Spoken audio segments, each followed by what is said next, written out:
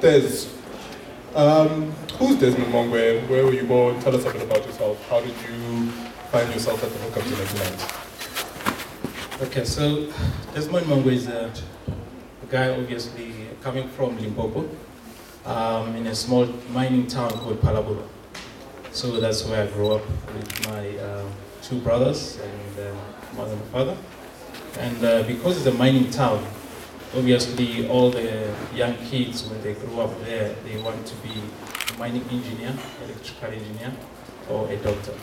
So even in a social life, it's either, there are two things that you could do. It's either you go to church or you go to tavern and drink. So those are the two things that you'll never find. So I grew up in that environment, and my high school was there.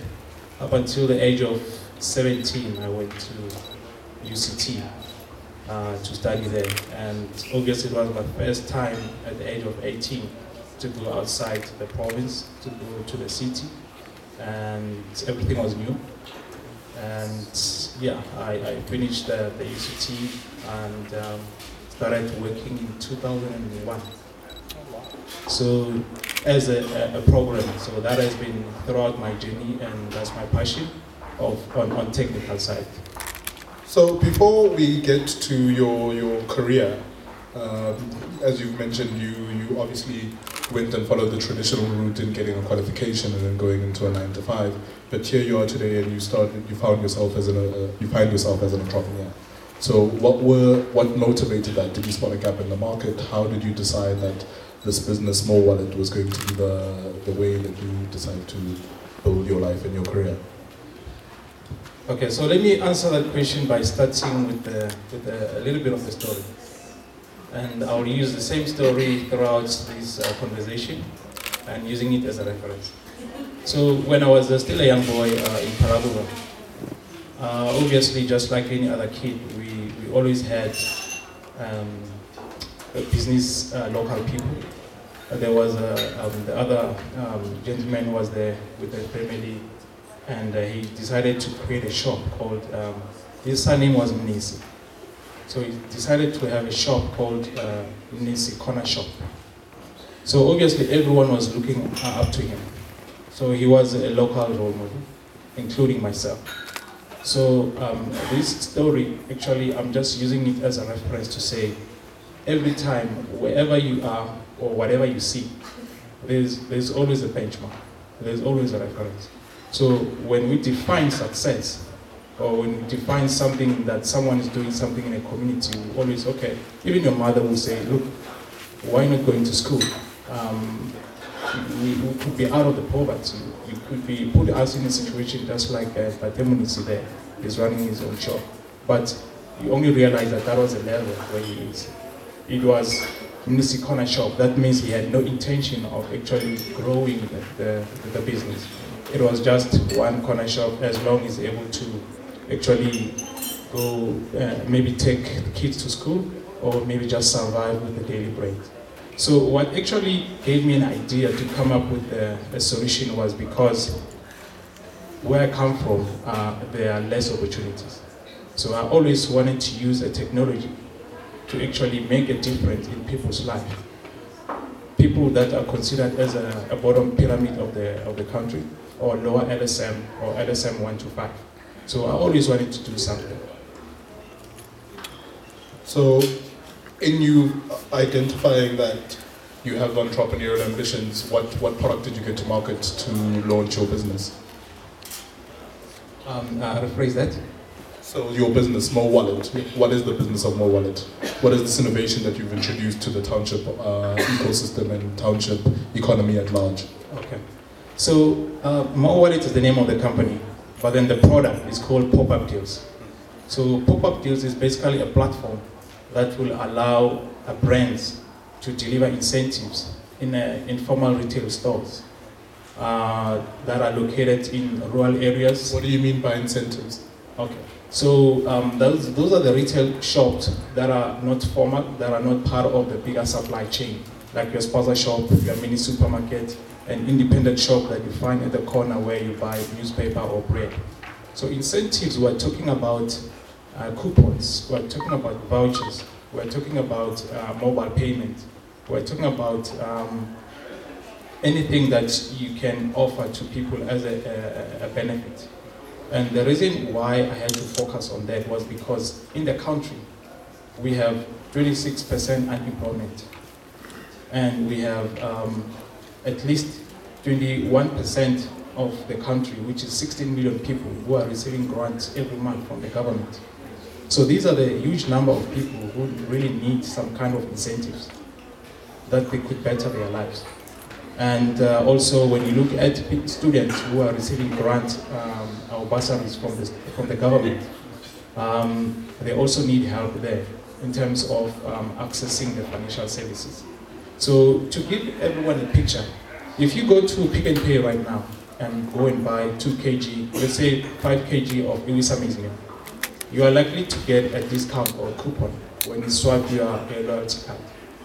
But the very same 5 kg of Iwisa maize meal, when you buy it at Spaza shop or mini supermarket in township, you will never find that campaign. Why? So we're talking about 47% of the population of the country, they stay in township. So that means the brand doesn't actually give incentive to those people. You know, when you send 100 rand of an e-wallet, I'm sure people are using e-wallet here. For FNB e-wallet, you send that e-wallet to your mother who's in township or rural area. What's the first thing that they will do? They want to redeem that e-wallet, but they cannot redeem because there's no ATM there. They must spend 30% of that money go to town to actually, already they're spending 30%. So this platform is actually to connect this Spaza shop, mini supermarket, so that they could be able to redeem those coupons, those vouchers, those mobile payments, those e-wallet vouchers. So let me paint a picture and tell me if I'm right here. I have a cell phone and I'm looking to claim a pop-up deal voucher at my local Spaza shop. Yep. So I dial, I'm assuming, a USSD code, Yes. star 120, whatever the case may be, and from there I get a list of vouchers that I can then access from whether it be Albany deals or whether it be Omo deals or some form of product that's targeted at low LSMs that Spaza shops normally stock. Yes, buy 2 liter Coke and get a free Oreo. Buy bread and get 2 rand airtime. Those are the campaigns that already exist in a formal retail shops, but they don't exist in that segment. So we are bringing them to make them available. And what has this done for township economies? What do you feel like an innovation like this can introduce into local Spaza shops and local township economies? We are bringing more services, because what it means is that we are bringing more feet into the shop. More feet into the shop, more sales, more revenue. And the reason why also government funded the project is because they also want to use the platform to deliver social products, food parcel to those families who are in need. To have an idea how big this is, Mandela Foundation has just raised 70 million rand just to deliver sanitary towels to the girls in township and rural areas. So their problem is they have to go to the shop, buy this physical product, put them in the schools, and then they distribute to the recipient. But the management is very poor. So now with our platform, the government then use our platform to say, okay, all the young girls, they will just go into their mobile, request a voucher, and they can go to any nearest shop to go and get their product. So you just mentioned that government support is really now getting behind this. You recently won the Jozi City Hack Challenge and walked away with R1 million cash prize. Can we give him a round of applause for that? What has this done for you as an entrepreneur? Well, I'll say I think the awards just give you the bragging rights. It doesn't really make any change into the platform. What did the money do for your business?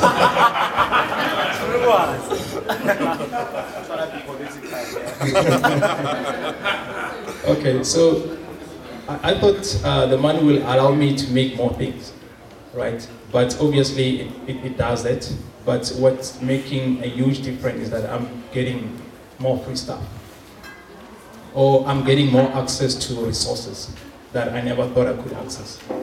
So obviously after winning the award, I was in the space of 2-3 weeks, I was in 6 commercial radio stations, live interviews, more than 2 commercial TV stations as well, magazines, including Financial Mail. So I was just in media. So all of that, it was because of the award. The idea never changed. Even before the award was just like that. And I was offered mainly a free working space in Sandton, a cool office. Opposite, I can see IBM there, I can see JSE. So it just said no cost, you know. So now that you've got the money, they're giving you everything for free. Yeah.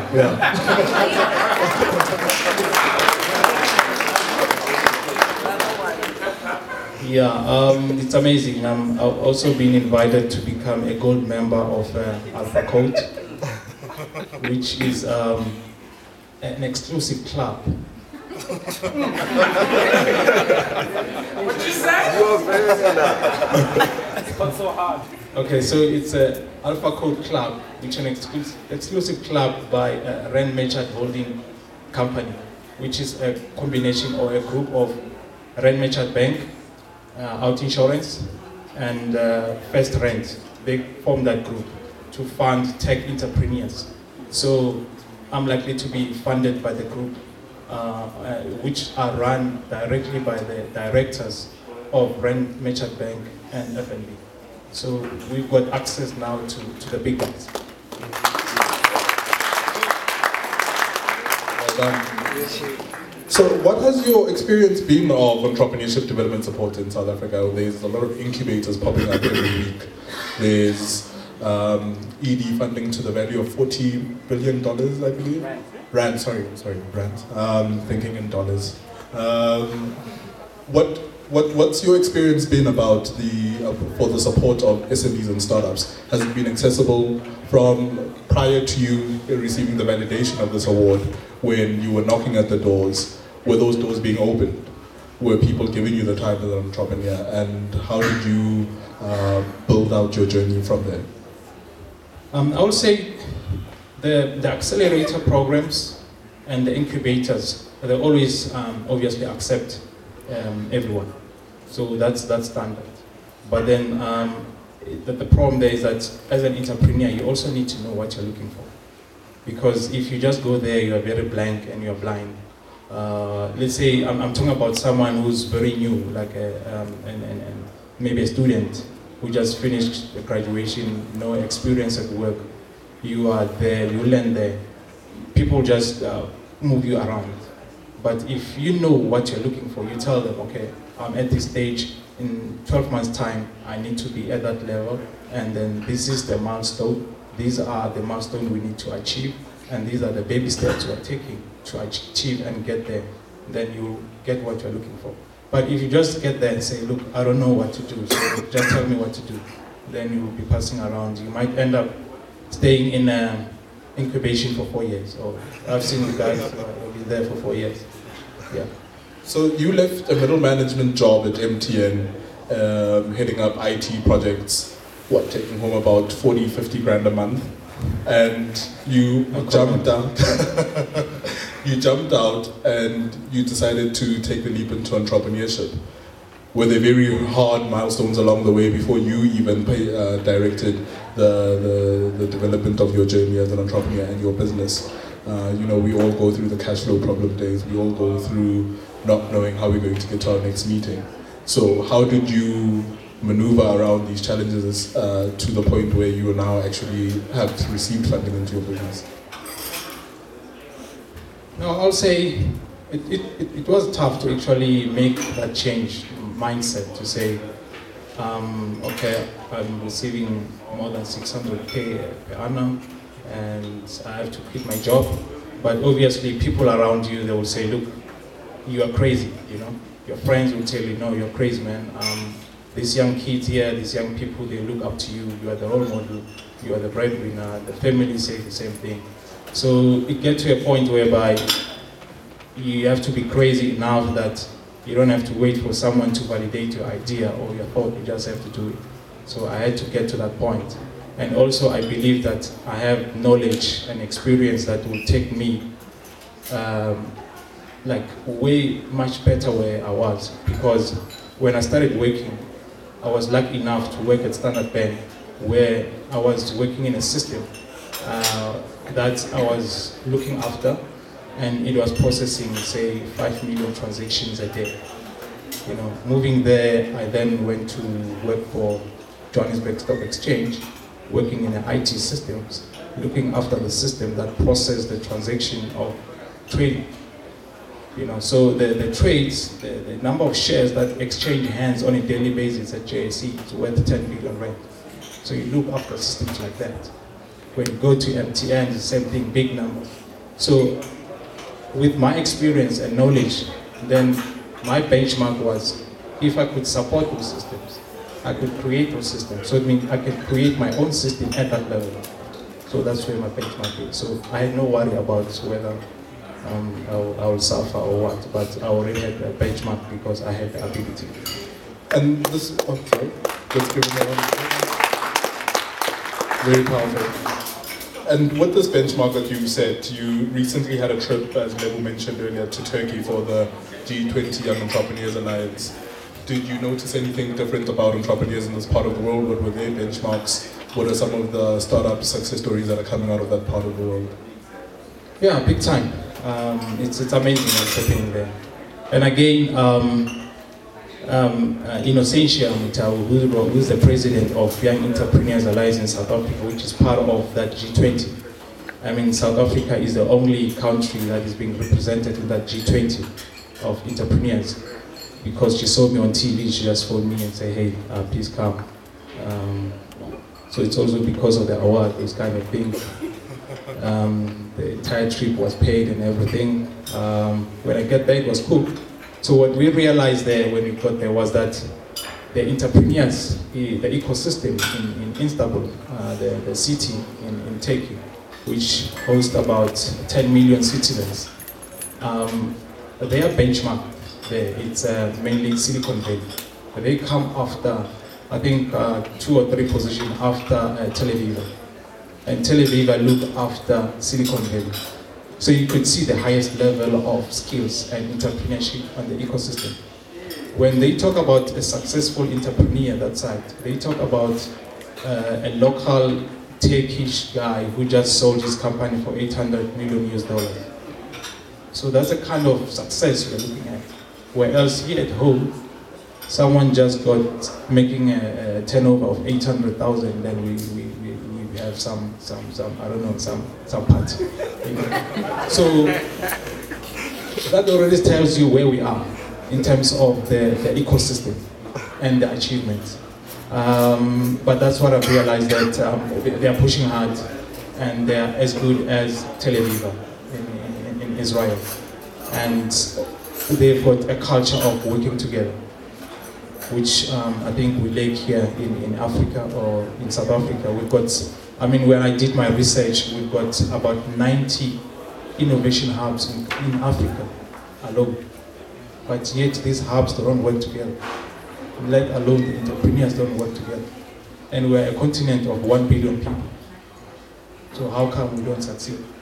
So it's those kind of culture, the culture, and also, I don't know, maybe because they've been, the ecosystem has been existing for some times, but then they are very much close to Tel Aviv, which we are a bit behind.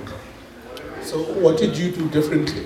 What do you think gave you a better advantage at getting your business where you can now say that you've got a very viable market that you're penetrating and that you're very fortunate to work for those companies where I used to work.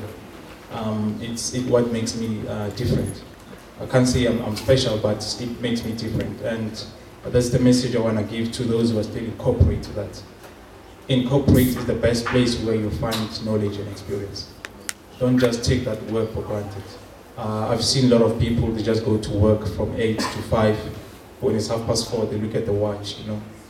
Every time they're making excuses and say, look, I'm sick, or I need to go home. People just go to work because they need money, but they don't have passion and they don't do their best. when they've been asked to do 1, 2, 3, they just do 1, 2, 3. Say, okay, why didn't you go extra mile and do a research? No, when I signed a contract, you didn't tell me I would do a research. So I was working with one guy. You know, in IT, things change. So this guy, he worked for a company for 4 years. Now the technology changed. Now with the new technology, that guy is no longer useful for the company. They say now, you must go to training. I say, no, I don't want to go to training. And he said, no. They say, look, we'll have to release you. I say, no, I'll take you to CCMA.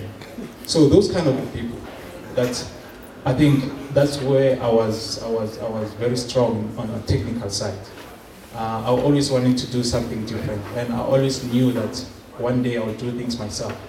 So I was that guy that when they say, well, John was supposed to do the deployment at MTN at 2 o'clock midnight in the morning, and John says his wife, they made an arrangement that he mustn't work at night, so he can't be there.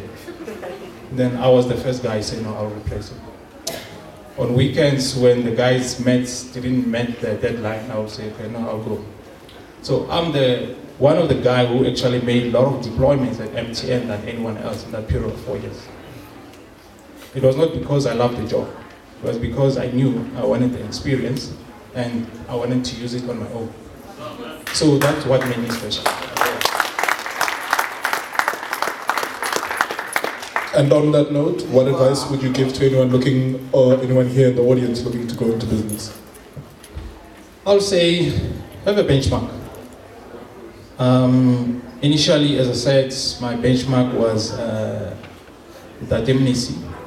Back at home, we just had one shop. And I think a lot of entrepreneurs, their benchmark is very low.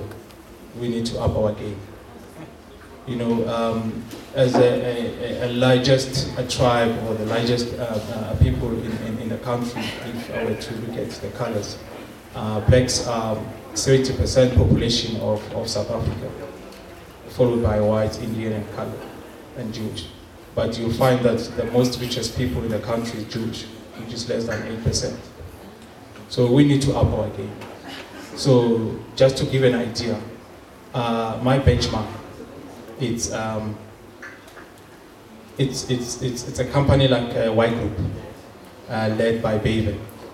Last week or so, he just sold 50% of his stake to Investec for 400 million rand. Vinny was here. He was also part of Alpha Code Club. These are the guys that meet there. He sold his company for 500 million rand in the US. You know, so these are the guys who are my benchmark. My mentor, who's Clive, is the ex-CEO of Accenture. He's also a venture capitalist. He's got a portfolio of more than 200 million rand of companies, of startups. These are the guys that I say, if these are my benchmarks, I need to hang around with these guys because they will be able to help me to move my startup from where it is to the range of 100 to 200 million rand. And these are the discussions that are happening right now with the banks. I'm talking to a couple of banks, I'm talking to a couple of venture capitalists who want to invest in the business. And those are the levels that we're talking about right now. So we need to have a benchmark and we need to up our game. And so that we can then compete with the international market. When we talk about Tel Aviv, the Silicon Valley, and also the Indians and Russians. So I think we just need to, because we have the ability, we have the education, we've got the resources. Yeah, that's what I'll say as my message. Let's give him a round of applause.